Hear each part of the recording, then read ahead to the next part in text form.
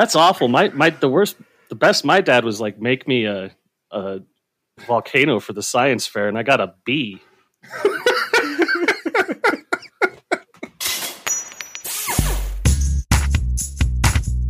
You are listening to the PHP Ugly podcast. And despite what the title may lead you to believe, this is a podcast about the joys and challenges of being a professional PHP developer.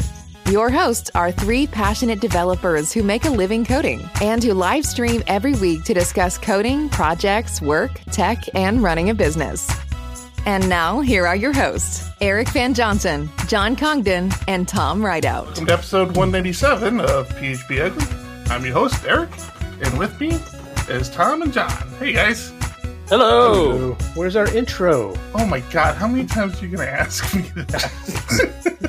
Every time until you play it. Is that what gets you psych? Is that what gets you... I still have that...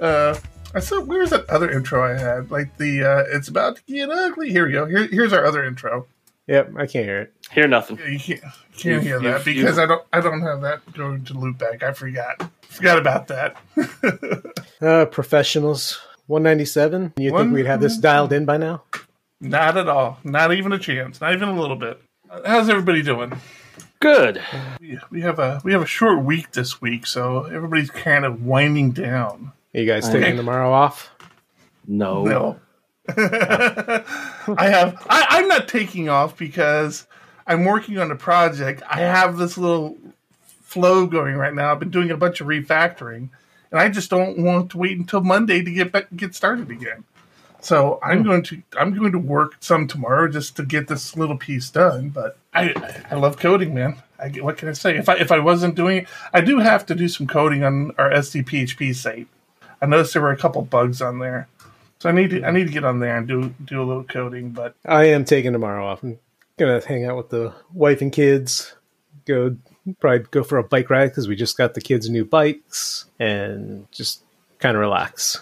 Been a crazy week. Yeah, I'm getting pretty excited because we have an internal project we've been working on for a while, and it's getting really, really close to like a beta release, and I'm really excited. I'm proud of myself because I made a lot of compromises on this project, but I'm happy where it's at. I see a lot of potential and growth for it, but I'm excited. Something's happening in Diego Dev. That's ours. Something's happening to your dog. Is it okay? And to your desk. You keep banging on your desk. I'm a happy guy, man. This is the guy I am. I'm like one of these guys with the hands that have to wave around. Wave them in the air like you just don't care, just not on your desk. I worked over the last weekend, on a code quiz, and I'm afraid I might have spent too much time on it. I mean, was it too much time because you couldn't figure it out, or too much time because you were just having too much fun? I was definitely having too much fun. They weren't very specific about what they were looking for outside of it needing tests and a functional API. And I just got into it and I made a Vue site and I did TDD and I wrote everything out as an API and I got Postman working with it and I have a Postman collection for it and it's very pretty and works very nice. And I submitted it to him. And then I decided, I could do a little more to it too. So I hopped back on it and I got Travis CI working with it. So I got the little Travis badge that says build successful or build failed or whatever. And I can't understand Travis CI, how they're making money. Like for the work. I couldn't tell you. For the work that it does. Because every time I pushed out to the master branch, it spun up 2 VMs, compiled and built and installed everything, NPM and Composer, and then ran all my tests and gave me responses. It has a database, a functional database that it writes its stuff into. You can write information into. I mean, it's a full-on system. Mm-hmm.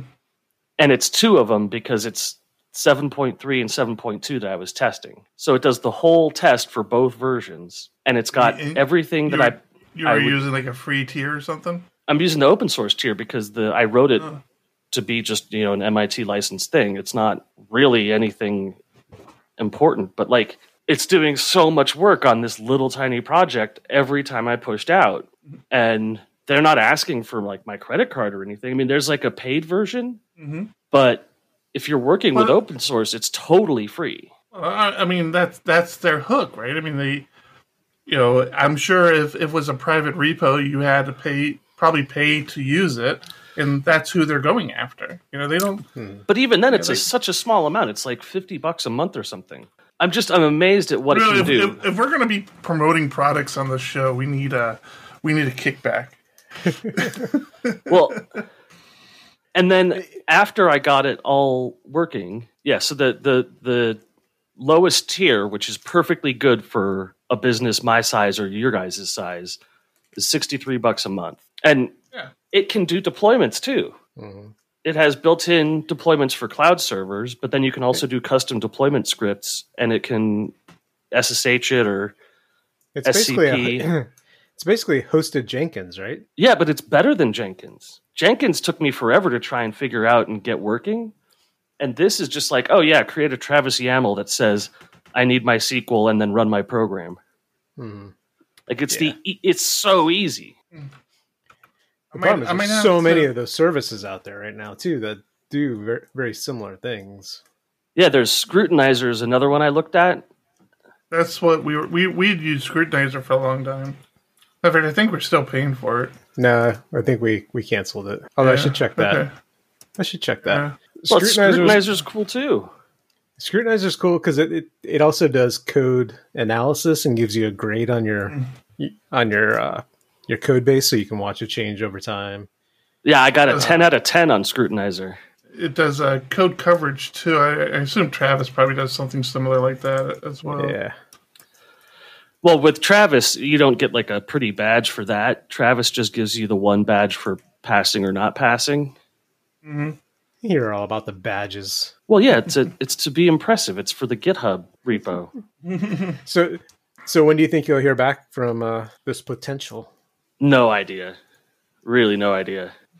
It's funny you mentioned Travis. We actually ran into an issue with one of our projects. The one that we were working on with the new client, we're moving forward with to the next step. So it's still not a long-term project, but we're just kind of moving to the next step.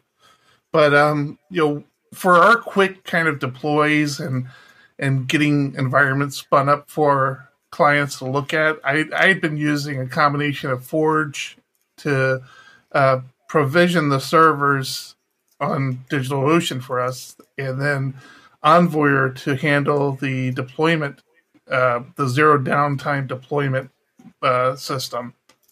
Which, I don't know, in hindsight, I'm not even sure why I did do that, because I had actually written my own script that did it pretty well, but this allows other team members to go in there and look at it, and I don't have to worry about it. So, but we had always used it for one branch, like whatever the branch was that the client wanted to see is what we'd use it for.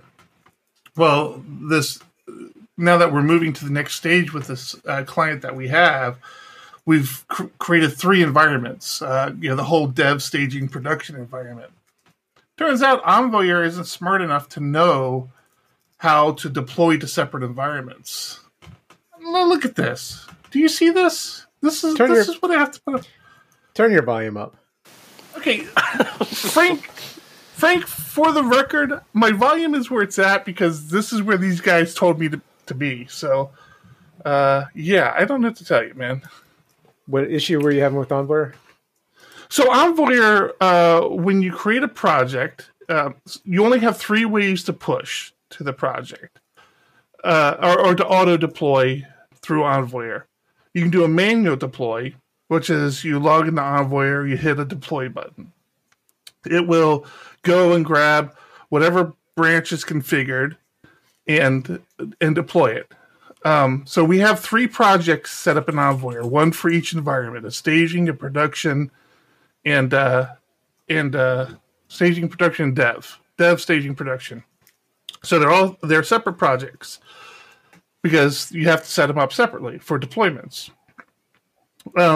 So you can either manually deploy with hitting the deploy button. You can do what's called a push to deploy, which means whenever that branch is pushed to, it will automatically deploy.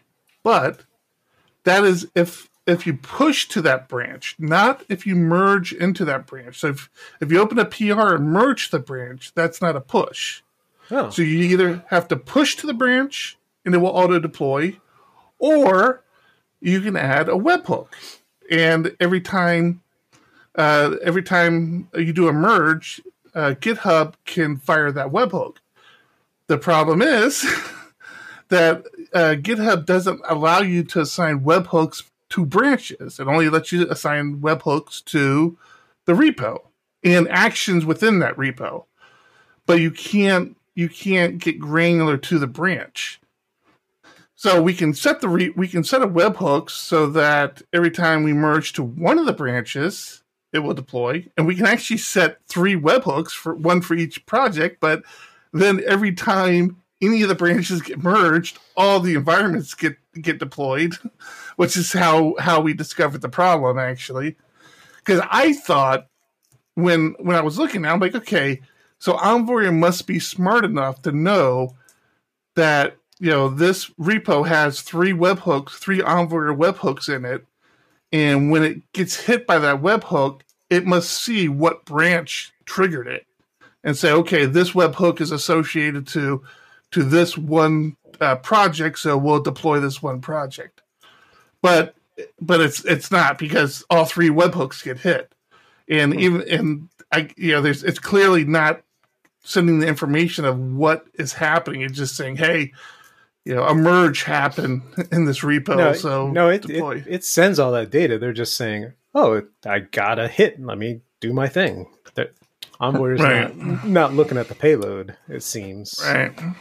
So we basically turned it off for all the projects, and we're having to go in and manually deploy, which is a little disappointing. So might be looking at something else. I don't know. I can recommend Travis CI. I heard that's pretty good. It gives you a cool little badge. Yeah, you get badges. Badges are awesome. I can tell you, PhoneBurner uses Jenkins in a very similar fashion. Mm-hmm. So it gets as soon as you merge. Yeah, as soon as you merge it. But the whole problem with that is you're self-hosting it. You have to set it up. You have to maintain it. It's just such a pain in the ass. So yeah, I'm not looking to do that. Using something like Circle CI or Travis CI Scrutinizer might be a better option. Yeah, I'm probably going to look at doing something like that. I don't know, man. Or I'm sure Envoyer will accept pull requests. I'm sure they will, but why? I mean, I'm sorry. It's a paid product. It's. Hey, you guys are already sending payment requests. Speaking of Taylor, I don't know. Probably for the first time in my coding career, I'm in the majority. Taylor sent out a tweet on Monday asking how people prefer their models in the app directory, or do people create models? And I thought for sure that I was the minority. I'm like, yeah, I still create the old models folder because it still makes the most sense to me. I don't want to clutter my app folder with a bunch of models. Turns out I'm not so much a majority or minority as I thought I was. 80% of the people said that they use app/models to put all their models in. So it was nice to see. Yeah, but did you see the follow-up to that? I did not. Was there follow-up? Yeah, so I figured the follow-up was going to be Taylor just saying, oh, well. Well, no. So follow-up part 1 was that Taylor had already created and I believe merged the pull request for it before the voting had ended. Okay. And follow-up number 2 is he goes and asks people, what do you do if you just have a class, a normal class? Do you put that in the models directory now? And everyone was like, no, you can put it in the app directory. It's just that models don't belong in the app directory.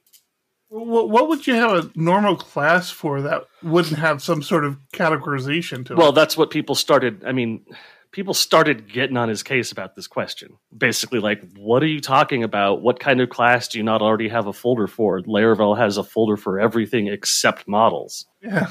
And he sort of took a beating in the comments on that one. I didn't follow it that closely. That's interesting. Yeah, I'm just thinking I mean, occasionally I create folders for helpers and traits, and of course the whole repository pattern. But again, those are all folders. I can't think of any time I would ever create a class and just throw it in the apps directory, the apps folder itself. I don't know. Right. Right. It might be, but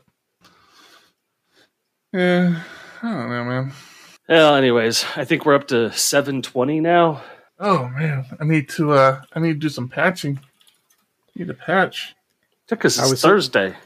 I was supposed to go use the last 2 weeks to upgrade my 5 dot whatever Laravel app to 7 something, and I just can't bring myself to do it. What do you mean you can't bring yourself to do? Like, you don't want to see the little birdie leave the nest? I mean, what the hell? No, it just seems like such a pain in the ass. I'm thinking about just strapping it all together. As small as it is, not even using Laravel. But then I got then another month down the road, I got to do the same thing. So because then you'll be current, and you can just do a composer upgrade. There is such a thing as called composer upgrade. I mean, you can try that. Try that in your existing project. It might actually work. Although back in 5, routes weren't even in their own folder back then, were they?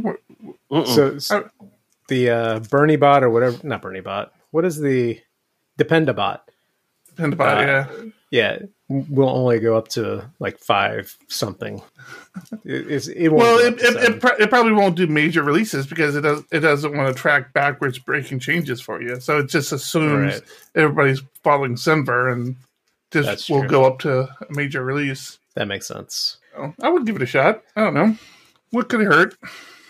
My pride. I don't have any. The other problem is I don't have any tests around that code. So my goal for the past 2 weeks was upgrade Laravel, add tests, get some sort of CI around it. But then you did none of that. Then other things happen. You just on phone calls for hours on end. Yeah, that's always fun. We this week did sprint planning for the next 6 weeks, right? And we got into discussions around a couple of topics where I was just turning my camera off and being like, just shaking, like, what the, like, going crazy. Because in the time we had the discussion, I could have written the code that needed to be written. It was so frustrating. Such simple topics. One of them was around that they want to change buttons in this piece of code. And the mock-up they got from a designer showed this button with a green gradient switching to a checkbox, which is fine until you think, well, what if there's an error condition, which in the current code base isn't handled at all right now. Either it's just ignored or other things happen. It's a horribly written jQuery JavaScript spaghetti nightmare, but they want this gradient. And my point was, if you just want some sort of some sort of representation that you click the button, something is happening, the industry standard is an Ajax spinny thing. Right. Ajax spinner, some sort of 3 dots. And the product person got on and was like, absolutely not. That doesn't drive happiness. So we want to delight our customers. Marie Kondo. So I want this green box. Then everybody else is like, okay, but we can't do a progress indicator because we don't have this idea of any sort of progress. So we're going to see this green bar go across the button, but what happens? It gets to the end, and then what? We don't have a response. I mean, 99% of the time, you click the button, you move on. You're not even going to see this animation. The animation is going to happen so fast, you're not going to see it. Or we'll start it and stop it. In those rare cases where you click the button and it takes 2 to 3 seconds because something else is happening, how are you displaying this progress bar? What happens? You just show the checkbox and then it just sits there and you're waiting. And there's just no answers. But at the same time, it was the whole idea around this showing the boxes was being over-engineered. It's like, we're making an AJAX call. Just before it, you start the animation in the callback, the success or failure callback, stop the animation. It's not that hard. Yeah, I was actually just sharing with John, actually Tom. I was just sharing with Tom before you jumped on, John, that I've been I spent most of today refactoring code that another developer had developed. And it's just, it was weird. It was like one of these things where, I didn't stumble onto the code. I knew that the project manager had somebody else working on a different section of the code, but I had made a change that touched their code that would have impacted their code. And I went in there and started looking at it. I'm like, wait, no, this is not how I do any of this. Why are they doing it like this? I feel violated. because the project is like 90% of the code is code I wrote. And there's a little bit that a couple of other developers wrote. And I've never spoken to this other developer. I'm not even sure who they are. I was like, hey, yeah, I'm not happy with this. This is not making me. I'm very frustrated. If you want to continue receiving my services, you're gonna upgrade your staff there. Yeah, I love coding. I think I mentioned that. I'm not going to get on that bandwagon. And what else do we got going on? Anything good? I got a ton of things in my Trello board. Oh, I did have something. Oh, you know what I did run into? I actually wanted your input on this, Thomas. John, feel free to step in here. So I have been guilty of. And I've used this on the last 3 or 4 projects. It was this recent project I was working on where it really bit me in the ass. So I write a lot of API consumption jobs. So I'll hit an API, I'll get information, and I'll normalize the data or whatever. And I typically do stuff with it. A lot of times I'll just dump it into a database, which is what I'm doing on this project now. And because of the way the workflow is set up, I never know if the record I'm getting is a new record, an established record, what it is. So I've gotten so used to update or create. So Eloquent has this method you can update or create. You can say update or create if you find the ID, this ID. Then update the record with the following information. If you don't find it, then create the record. And I've used this a ton, and it works well. I mean, for that purpose, it works really well. What I've discovered is that doesn't work on pivot tables, though. So these records I have coming in, we're breaking them out into different tables now, and we're creating these pivot tables. So again, in Laravel, it's pretty simple. When I do my update or create, I create an object, and then I say, hey, attach this ID from this other table to this object, and that gets put into the pivot table. And that was, I don't know why in my head I thought the pivot table would that call, that attach, would automatically say, oh yeah, I already have this pair. I already have this definition in my table. I'm not going to create it again. So it was attaching it twice? It was putting 2 records in there? Depends on how many times I ran the jobs, John. 2, 3, 4 times. It was quite a few times. Yeah. So I'm surprised with the pivot table that it's not a unique key. Like it couldn't. Well, so I could have made a unique key combination in the migration, and I did it because I didn't want it breaking on the import. And quite honestly, I just assumed I still think about it. It's like, okay, what edge case would you either A, want that to happen, the duplication, or B, want a hard fail there? Like in my head, I'm just thinking, wouldn't that case always be, oh, hey, I already have this combination in my pivot table. There's no need for me to create it again, and I'm not going to give you an error because it's what you wanted. So you already have this pivot record. We'll just move on. I don't think that's a use case. I think that's just an incorrect usage. Well, wait. What do you mean incorrect usage? What I'm saying? Yeah, because I'm wondering if that wouldn't be a good effort to do a PR for Laravel. It sounds like it might be a bug for create or insert or update or insert. Well, no, because this is not even created to update or insert. Update and insert just creates that first record. Then right, he's doing two calls. You're doing create or update and then attach. Right, so exactly. So I let's say user. I create an object called user where I create an update to the user table. I do an object called tags where I do a create or update in the tags, and users have tags. So then I'll do a user attach tag sort of call later. And there's a workaround for this. I actually had to create an if statement that says, hey, if object contains, whatever the relationship is. Don't do that. That's how I had to do it. So here's the thing about contains.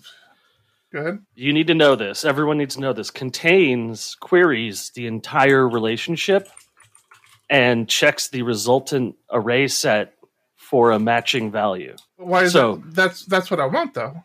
No, but if I have, for example, today, a user with 9 million records in a relationship, and I want to see if it contains a number 30, it fetches all 9 million into memory. Yeah, I see what you're saying. I mean that would be a problem of scale. It's a problem of not understanding and not anticipating, because people don't understand that with Eloquent, everything else is so nicely implemented into MySQL. Contains is not part of MySQL.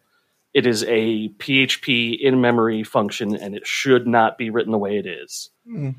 Well, it's how I worked around this, because I couldn't think of any other way to do it without checking to see if the relationship already exists. Right. And then, doing it. So, I mean, it works. And for the use case I'm using for the relationship, all these relationships are pretty small. Like the most the relationship will have are 2 to 5 relationships. So it's not like any one object's going to have, in your scenario, like 1 million relationships. So that's what you think now. That's a good point. I was going to say, it's good. It's definitely something you have to keep in mind with scale. But I'm wondering if I should take a look at that attach and see if I can't figure out a better way of doing that. Because I can't think of a use case. The better way for doing contains is you call the relationship as a method, not as a magic property, and then you say where in, and you have the IDs you're looking for, and then you count them. You get a positive, you get a true or false out of it. Well, that's what contains gives you now, though, isn't it? But contains dumps everything into memory first, and then checks the array for the ID. If you extend it as a query, then you just further build out the query. I mean, yeah, I could be very specific and do a DB, colon of that table and see if that key combination exists. Yeah. So, I mean, yeah, they're if that's really concerned, I could do that. But I still feel like I can't think of a good reason why attach just wouldn't have that as its default behavior. Well, attach creates the pivot record. That's what I know, but why would it create the pivot record if the pivot record already exists? Like it should check. It should check to see, hey, does this pivot record exist? No? Okay. No, because that's sync. I can attach 10 of the same thing to a user model. Oh shit, I forgot about sync. But sync, you have to know all of the IDs that you want to sync. Otherwise, it's going to delete all the other tags. Right. There's also that's fine. I have that. There's also an attach if doesn't exist, I believe. Attach if missing. Oh, I have to look at that. Okay, that would be cool if that's there. Attach if missing. Really? Is that a thing? So I saw something like sync without detaching. That's what it is. There's a method called sync without detaching, and you can add an ID at any time, if the ID doesn't already exist. Oh, there you go. That's what you want. Right. That's probably what I want. Sync makes more sense. I always forget about sync. Sync is actually a better way of doing it anyways. Yeah. But sync without detaching is the same as attach unique, or whatever you would want to call it. All right. More refactoring for me. I got refactoring chores out the yin yang, man. So I'm fine. Yeah, that's a good one. See, that's why I bring it up, man. That's a good one. The use case here is if I go to the library and check out a book, my history of books I've checked out adds that book. If I return it and then a month later check it out again, it's the same book. I get the same attach, but it's a different created at date. So I have an actual log of the same book being checked out. Okay. Yeah, I don't even use date. I don't know about you, but I'm not even using created at, updated at, or even an ID on my pivot table. I very much have to. So so then you're using soft deletes, I assume, on those attachments? No. Then that doesn't make sense. Your example there. It's not getting detached. Let's say it was an event sourcing style log. Gotcha.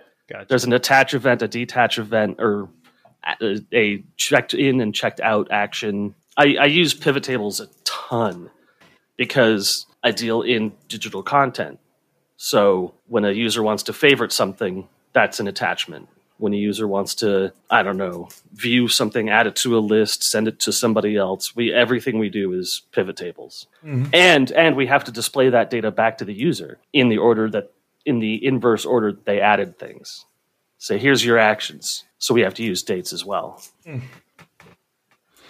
Yeah, so fun. I had something fun happen over last week, and then I got the results on Monday, I guess. I got a phone call.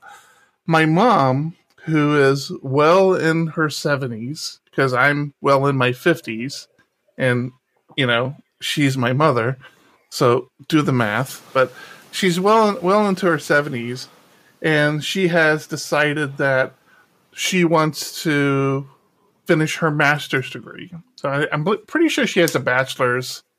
And this is something she's piecemealed together her entire life. I remember when I was in elementary, middle school, her going to night classes to get her either her associates or her bachelor's. I forget. But this has been a lifelong effort for her. And she's getting close to getting her master's.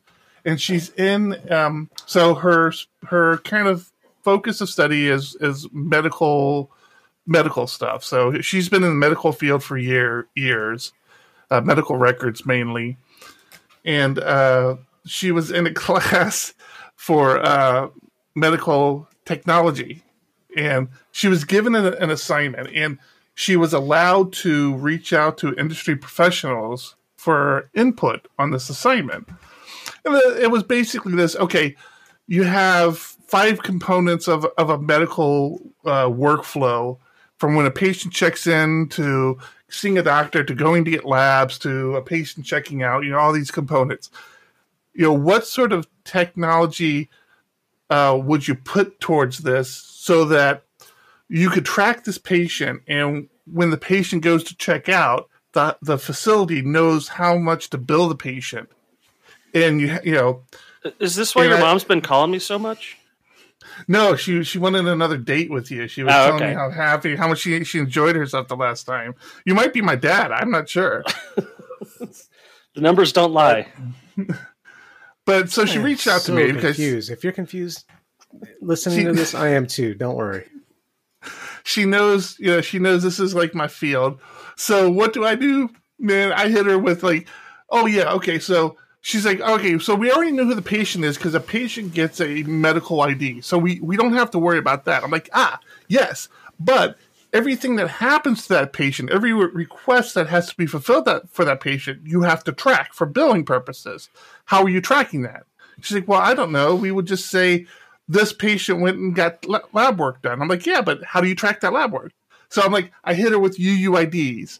I hit her with state machines. I'm like, okay, so now you have the lab, but that lab, everything has a state. Like is the blood being drawn? Is the blood being tested? Is the test completed? Everything has a state, so you need a state machine, and you need to know who's touching what and when. So you need event sourcing. It's called event sourcing. And long story short, he's out of the will now. So she calls me on Monday. Actually, I think it was Tuesday. She calls me. She's like, "Hey, yeah, I just want to let you know I got 100%. My instructor said." She's never seen anything like this before. I went above and beyond anything anybody ever did.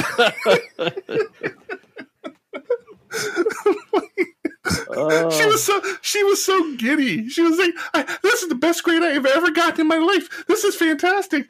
I've never, I guess the instructor was like just showering her with all these praise of how well she thought about the process and like the UUIDs. That's how he gets people. It's like, how do you know this lab belongs to this patient? You didn't do this correctly. You have no way of connecting those two. I'm like, hey, it's what I do. That's awful. The best my dad was like, make me a volcano for the science fair, and I got a B. You just poured a beer down it real fast and watched it foam over. You didn't do the whole baking soda thing. You just pour beer in there really quick. Just shake it up a little bit. It's experiments on the child's response to a quickly raised hand. It's a 3-part foam core board display. So yeah, I think that's the first time I actually feel like that's probably the first time my mom like realizes I kind of know what I'm doing. Like I'm pretty good at what I do. I have an understanding. She finally gave you her approval. Yeah. That you've been seeking your entire life. Yeah, now he's in the will. Yeah, that was fun. I thought that was really fun. So I told her, I'm like, I want the paper, because she actually had to write all this up. I'm like, I want the paper. I want it. I want to see how you interpreted what I told you. It's my grade. That's my grade. You're gonna stick it on the fridge? Yeah. His mom already did that. No, since he had a positive mom story, I'm gonna give a negative mom story real quick, just because I'm so annoyed and I want to. I need to share this. I need to get. You've this got off my the chest. best ones. Does it start with Facebook? Yes, it always starts with Facebook. Start with Facebook. Isn't that where they all start? I mean, seriously. So, my mom posts today. We have a BLM demonstration in our little city today. Sad face. Sad face. Why the sad face? So my sister responds, and what's wrong with that? To which I follow up with, awesome. We took the boys to one in our town, created signs and chanted. It was a very moving experience for all of us. So powerful. So you fed the troll. Yeah. Yeah. So I assume she doesn't agree with that, with the whole thing. She does not. Sorry, but the BLM upsets me. All lives matter. Yep. And she went on and on about some other things, and I'm like, you don't get it. You don't understand. I shared with Eric a very personal story. I mean, I shared it on my personal blog, so it's not like it's private. But I don't know what your personal blog is. I haven't posted it on social media anywhere. I got some stuff off my chest, shared it with Eric, but it just goes to show the relationship there, and it's not good. Not good. Yeah, families are tough. You don't get to pick your family, unfortunately. You can pick your business partner, but you can't pick your family. Sometimes you regret that too, right? Straight for the throat. I haven't said anything. I don't regret it. I don't. He does. Do. All the time. Never. All the time. Let's talk about some bad news. I couldn't do this without you. PHP. No, PHP. No PHP. What about what's bad news in PHP? Good news in PHP. We've talked about Alpha 1 coming out, and an interesting thing happened today. Alpha 1 got another change added, another RFC added to it. So the next Alpha will not be backwards compatible with the previous Alpha. Okay. Why is this good news? I'm sorry. What am I missing? So the attributes functionality that was added. The attribute functionality that was added to PHP 8 uses double less than attribute double greater than. Oh, right. I did see somebody post about this. Yeah. So a bunch of people were like, well, listen, that's a problem because it's verbosity is too hard to read. You don't know which way it should be written. The nested attributes don't make sense. And it looks like generics, which if you're in another language, yeah, that's generics. That's true. Plus save it for generics when we finally get it. Exactly.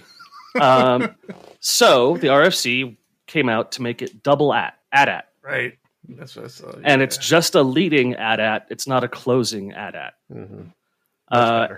And the RFC passed 50-8 and is hugely successful, and it's going to be in Alpha 2.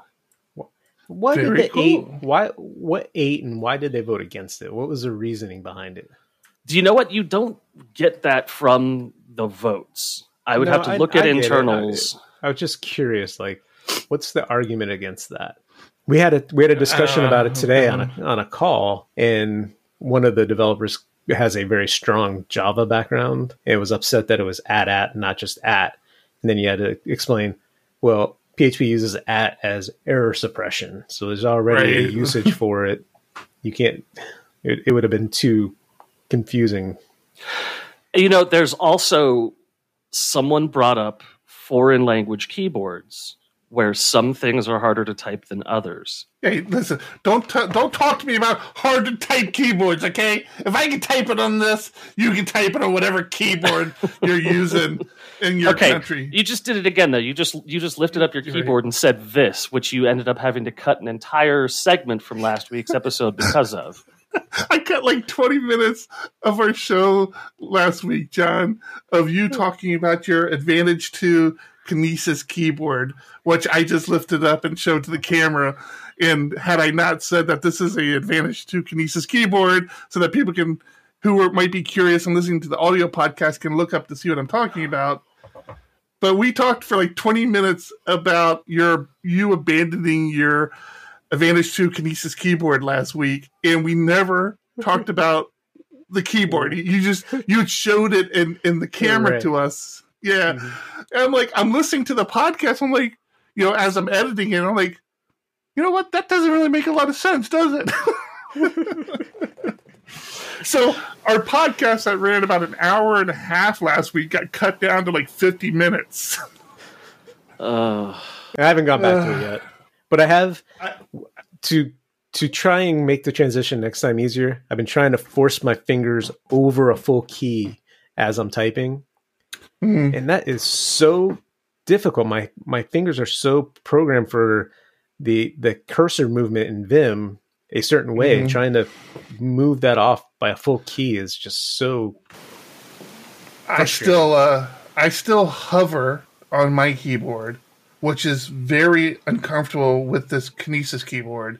And I have to continuously stop, put my fingers back down, and it's so comfortable when I'm in this position and when I'm typing. And my typing it keeps getting better and better every week. I still have these edge weird behaviors that I'm used to, and I'm still having to find certain key combinations that I don't actually remember. But for the most part, like just general typing, I'm so much nicer now. I'm so happy I'm a Vim user because life is so good for me. Yeah, the Kinesis keyboard, I'm getting over the hump. I'm getting over the hump, so I'm happy. Awesome. With it. Going back to that PHP 8, I also heard, I haven't gone and verified it all, but there is a PHP 8 Docker container available, so you can start testing now.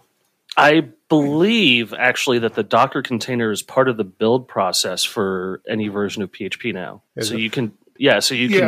But what he's talking about is it's a pre-built Docker container with 8. So what you're talking about, Thomas, if I'm not mistaken, is if you want to contribute to the core, there's actually a build system that's the Docker container that will build it from source and allow you to run Docker.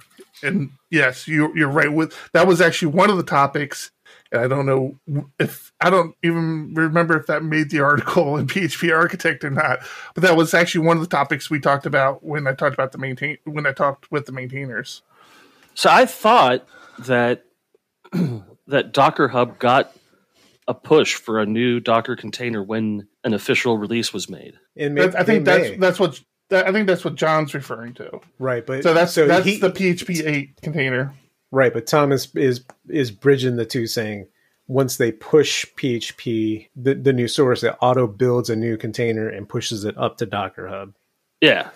Oh, so probably, you're saying it's maintained by them and makes it's available as soon as the code is available. Yeah, as soon as there's a pre-release or anything like that. Huh. Well, that's good to know. But anyway, so John, you could start testing in your local environments now. John, I want you to talk about an article you brought up this week, because we talked, I think last week or the week before, how one of my kids had a little brush with TikTok fame. Heard about that. Popular, yeah.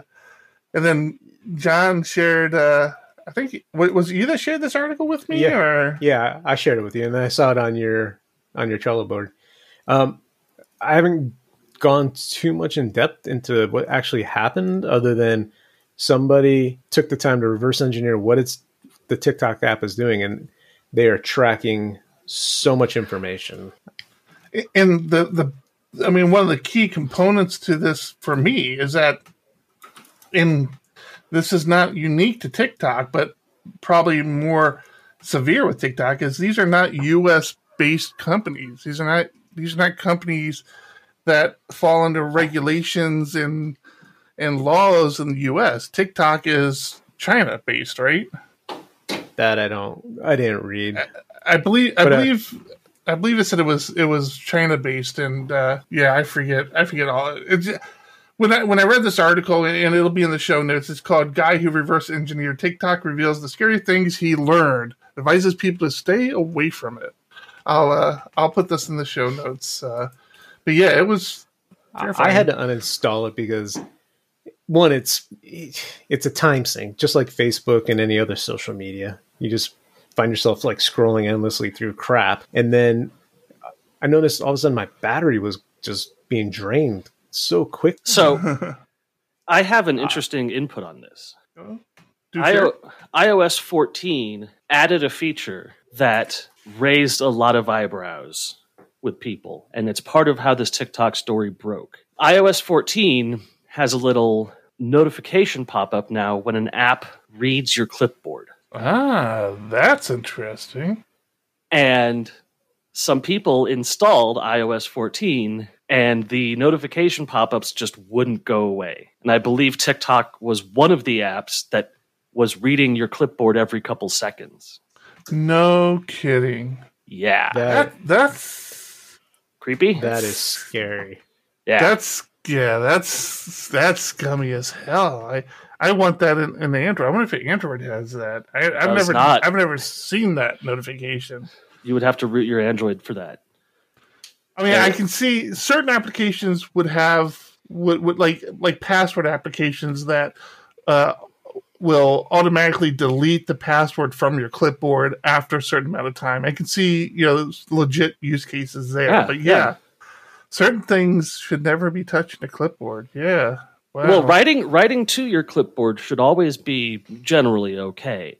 But reading from your clipboard should be a system operation. There's no reason any app should just be reading your clipboard. That's an out-of-app system call. And yeah, it scared a lot of people really fast, and TikTok came up in all of that. Interesting. I didn't want to hear that.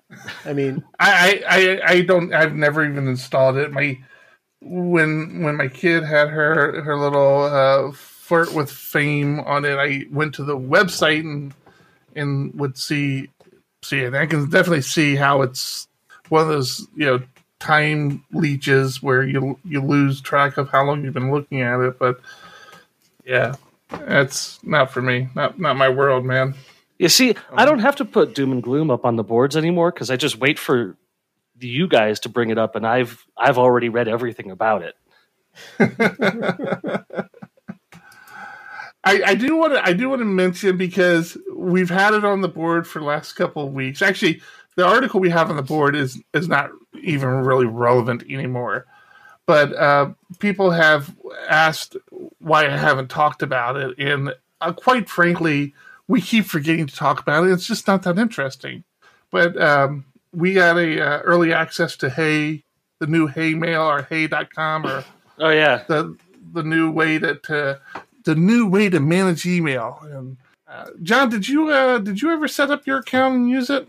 I set it up, but it's useless until I can have a custom domain. I'm not going to start using my hey.com email address. I'm just not. So you can't, the one of the limitations John's referring to is you can't send as. So in Google, and just about every other email application, you can send as and then associate it with another email address that you typically have to do some sort of verification process through.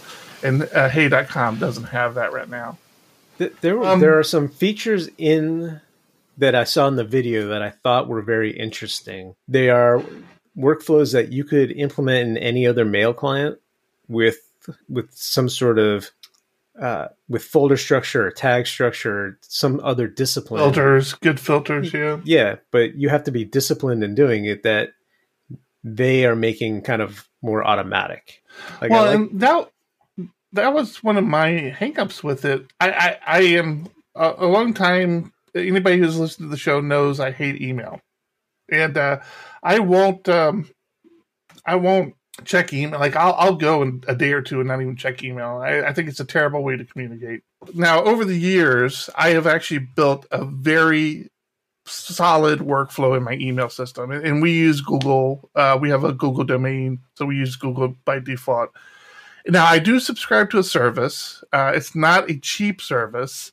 And the reason I subscribe to it is because of all these other services, and I've tried a lot of them.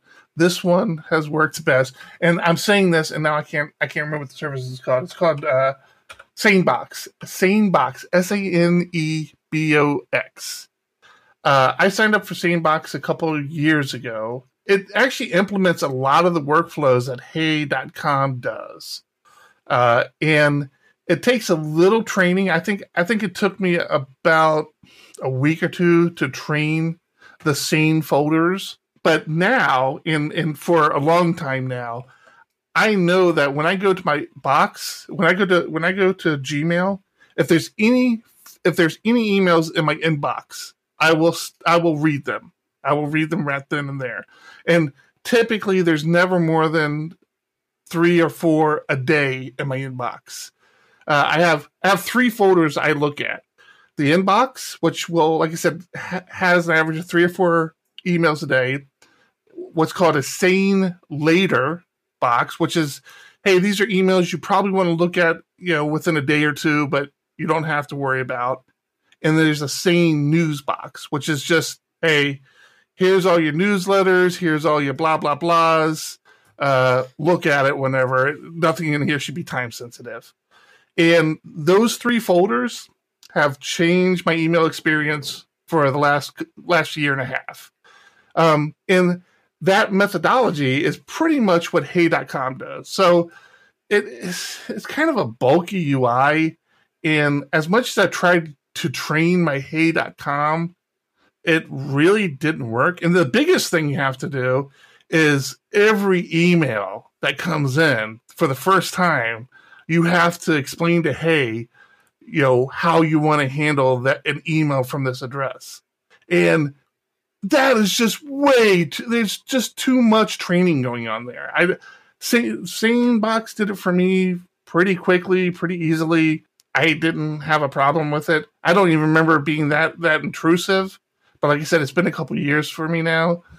But yeah, to John's point, there's some other niceties. Somebody's asking if it was just a glorified UI wrapper. It has nothing to do with Gmail at all. It is its own service that they are offering. The whole stack thing they have going was intriguing. You can quickly run through your mail, and I'm going to reply later, so that at some point in time when you want to just sit down and reply to all your email, you can just do it real quick again, all the stuff you can do with some other discipline, but there were a couple of UI things that I liked about it. One thing I liked, and again, to your point, you could probably do it with tags as well, but Hey made it pretty simple, is you could say, hey, this email, even though they're separate emails, even though they have separate subjects, these are all related to the same project. And so, hey.com would start to say, okay, here's another email for that project stack. I'm having that with the latest project we have right now. I've got so many emails with the client that when I go to look for something, I'm like clicking through all the emails, where it'd be nice to group them all together and be able to just kind of scroll through. Yeah, just add a tag. That's what I do with a lot of our projects. I'll add, or our clients at least. I'll typically have a DD /client name tag, and I'll set up filters that say, hey, anything that comes from this domain, it goes to this client. Add this client label to it, and that makes that process easier. Kind of the same thing, but not exactly what Hey was doing. Yeah. All right. We've already spent too much time on that. Hey. Okay. And we lost Thomas. Thomas got bored. Thomas got bored. He's like, I'm out of here, man. I'm sorry, Thomas. Did we bore you, Thomas? No. But it just feels to me like somebody making a really nice paid Gopher app. We moved on from Hey, but now you have me curious. I was gone for 5 seconds. That's all it takes in this show. We were like in a car. Squirrel. Do you remember the Gopher protocol? Yes. Yeah. It's dead. It's long dead. And to me, somebody making like a somewhat hacky, very corporate rewrite of an email client, a web-based email client, feels like, what are you doing? Why are you wasting your time on this? I disagree. There's got to be a change to email. There's got to be some rethink of it, and they're trying, and I applaud them for it. They're trying, but email, fundamentally doesn't do what it was supposed to do. Maybe Usenet. There are some great Usenet clients. Usenet has a huge number of features that are untapped. Maybe start rolling out custom Usenet servers for internal discussions on stuff, or so you want to hear a crazy idea? Sure. I don't want lame ideas, which, Hey, is a lame idea. And the moment it was announced, everyone rolled their eyes and went, I'll try it. When who was the MTV guy who started the whole podcast craze? I mean, there was no podcast. There was no podcasting. There was none of that. And he was like one of the first ones that was like that I knew of. Who was Adam Carolla? Adam Carolla. That's right. Good call, Frank. Jeez, Frank in Discord coming in for the save. YouTube. He's not in Discord. Oh, YouTube. Yes. So he was like on the forefront of creating podcasts, and it was going to be the new internet radio and all that. And my whole thing was no. What it should be is the new email. Like, think about your family subscribing to like services for each other, and that's how you communicate. Like, you don't send emails. You just do quick little, recordings, and then, because now your mom doesn't have to learn how to set up an email or anything. They just know to click on this link, and they can see if they have any messages from Tommy Boy, and they click it, and they don't have to read it or anything. Tommy is there talking to them, and maybe even video. And I always thought that people did try that. Oh, really? See, I always thought that was going to be like that whole RSS feed podcasting thing. That was going to replace email. Like, nobody's going to write an email anymore. Why write an email? You can just do these quick little, hey, just wondering if you got a chance to work on that project.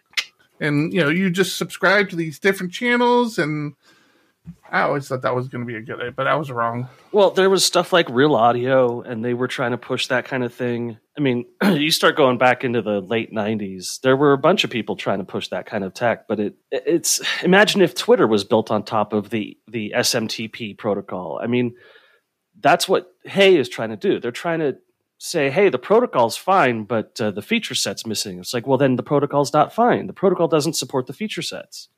You know, read receipts is the perfect example, because read receipts, you can enable it, but no one's going to follow it. Well, that's the thing. And they're not even addressing the real issue with email, the security aspect of it. And there's nothing about hey.com that's any more secure than just regular email. Right. Well, and I mean, even better, there's a lot of advancements made in email about having to digitally sign stuff, having double opt-in procedures, all that kind of stuff to catch spam. But now, instead of spam, I have 1,000 emails over the last 2 years from one company telling me what their daily deals are or what their forum breakdown for the day is. And there's no system in place to say, hey, these emails expire after 24 hours and the next one is the one that's important. So Sane has that, by the way. Oh my gosh, yeah. Sane has folders that have that anything that goes in that folder has an expiration date on it. Sure, but that should be part of the protocol. If I'm sending someone a receipt, it should have a receipt meta tag on it. And the client says, I received a receipt. I'm going to store it in a permanently archived location and not bother you with it. Or, you know, email actually has a high priority flag. Did you know that? Like part of the SMTP protocol. But no one's used it since 98. Because everybody was using it. Making everything high priority. Right. So, like, we've built an entire ecosystem out of something that was not meant to be an ecosystem. And it's ended up looking exactly like the junk mail in your mailbox every day, except that you receive 400 of them a day instead of 3. And my wife ran out of space on her Google account. And I told her, hey, did you know you've got 50,000 unread emails? She goes, yeah, is that a lot? I'm like, that's a lot. That's a lot of unread emails because you've got 100,000 read emails. Like the protocol itself is fundamentally flawed. There was a time where Bill Gates was talking about, 1 cent to send an email, and that didn't pan out because cryptocurrency didn't exist and there was no way to properly bind into it. But now the tech is moving in a forward direction. You can create an SMTP bridge to your new fangled system and handle that with a much stricter control. But there's no reason to stick with email. Email sucks. Absolutely. I agree. So what we said when you stood up was, we've talked too much about this already. Let's move on. But it's the least mature of the currently used protocols. All right. So earlier I talked about helping my mom with her paper. Last week we talked about Pi-hole, and I mentioned, that's a pretty good idea. I should do some testing with Pi-hole. And Pi-hole is this DNS service you can run on a Raspberry Pi that will automatically block a bunch of ads and things like that. So I thought, well, I should test that. And if it works, I would love to put one of those out at my mother's house because she's very bad. She's one of those people that had like 4 toolbars in her browser back in the day, or 5 toolbars in her browser back in the day. She clicks everything. She Bonsai buddy. Yeah. So I did some testing with my Raspberry Pi 4, which I don't even know where I have that at right now. But and I'm like, hey, this works really well. But like a Raspberry Pi 4, I don't even think you need that. So check it out. I ordered a Pi Zero. And this thing rocks. I put Pi-hole on it. The only problem is, so it has Wi-Fi. So I did the testing over Wi-Fi, but it doesn't have a network connection. So I ordered a micro USB network adapter for it. But it works so well. It was so easy to install and so easy to configure. I think I'm going to put it here in the house. Like I have 2. I have this one, and then I have another one. And I've already imaged this little drive that I have, this memory drive I have. I've already imaged it, so I can just blow it down on this other one. And these things, freaking fantastic, man. Even over Wi-Fi, it was working pretty well. But I want to hardwire it so I don't have to, because I'm not going to. I mean, here at the house I wouldn't worry too much about it, but at my mom's house I don't want to have to worry about it, so I'm going to hardwire it to their network. But dude, Raspberry Pi Zero, man, Pi-hole, do it. It's awesome. I'm putting this one at the house. I mean, there's just I have no good reason not to do it. I don't have to worry about. I mean, my wife plays all those games on her phone, and they're littered with ads. So I'm kind of curious of how much it catches. It catches most game ads. Yeah, I run it on I run a mini version of Pi-hole on my Android called Blockada, and it very successfully blocks ads on everything. Yeah, I was happy, and the interface is written in PHP. So it changes your DNS on all your machines that connect to your Wi-Fi to it, and then it connects to. So it's connected to it. It has the DNS assigned to it. So I just configure it for Google's DNS. That's actually a step in the configuration process. It says, okay, what DNS service do you want me to use? And I just set it up for Google DNS.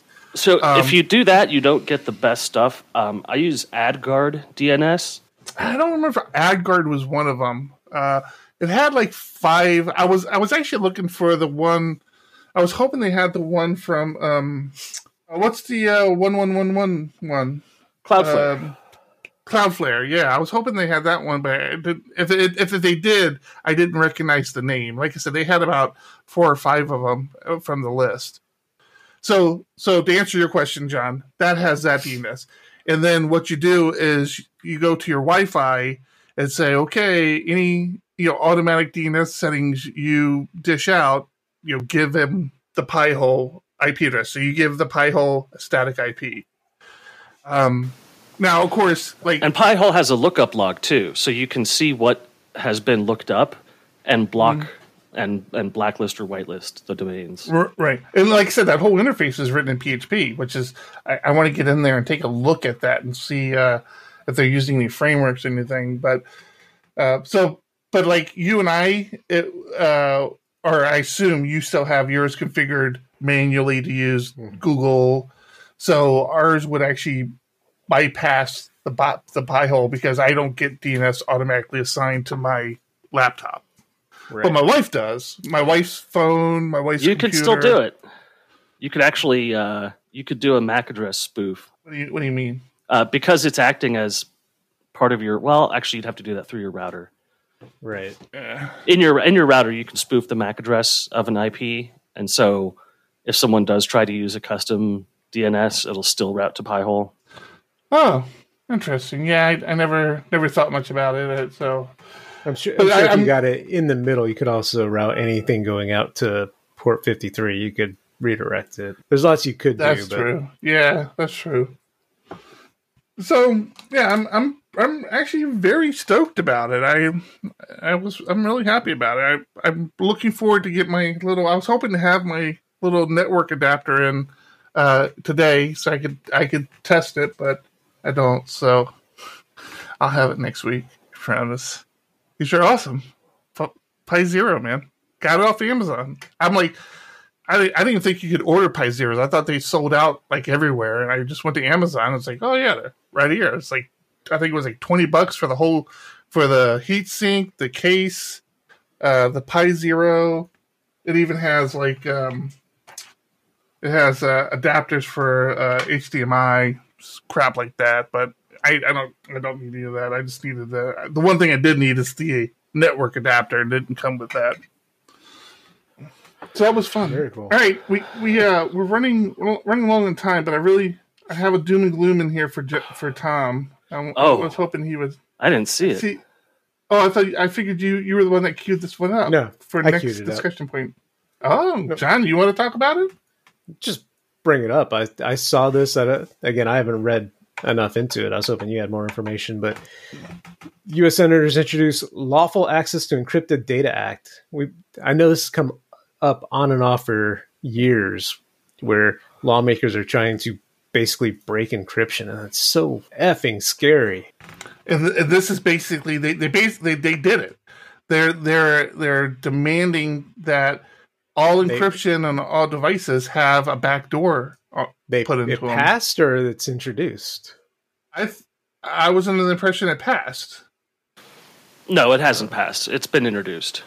It may have passed one stage of the process, but it's never going to get all the way through. Interesting. I thought the reason I put it on here was because it passed. Well, that's good. That gives me hope.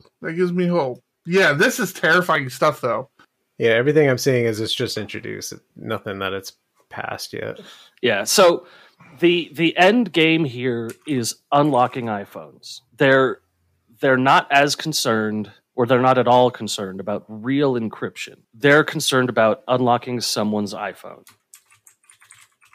And this is one of those doom and glooms that I can't worry about, because it's almost completely unenforceable. It's almost technically impossible, because if you have something like AES encryption or any existing encryption technology, you can't just add a backdoor to a math problem. It's not possible. Right.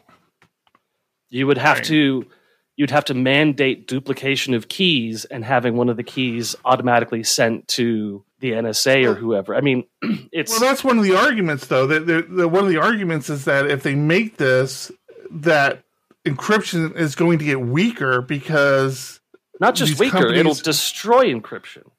Well, again, this is the argument. This is the argument from people in the field. It's like, listen, you're not going to be able to build backdoors for governments to get in there and only have it for the U.S. government. First off, all governments will take advantage of it. Right. And second off, to even build the backdoor, you have to encrypt. You have to cripple the encryption, which means that surface vector is going to be much simpler for actual hackers to attack.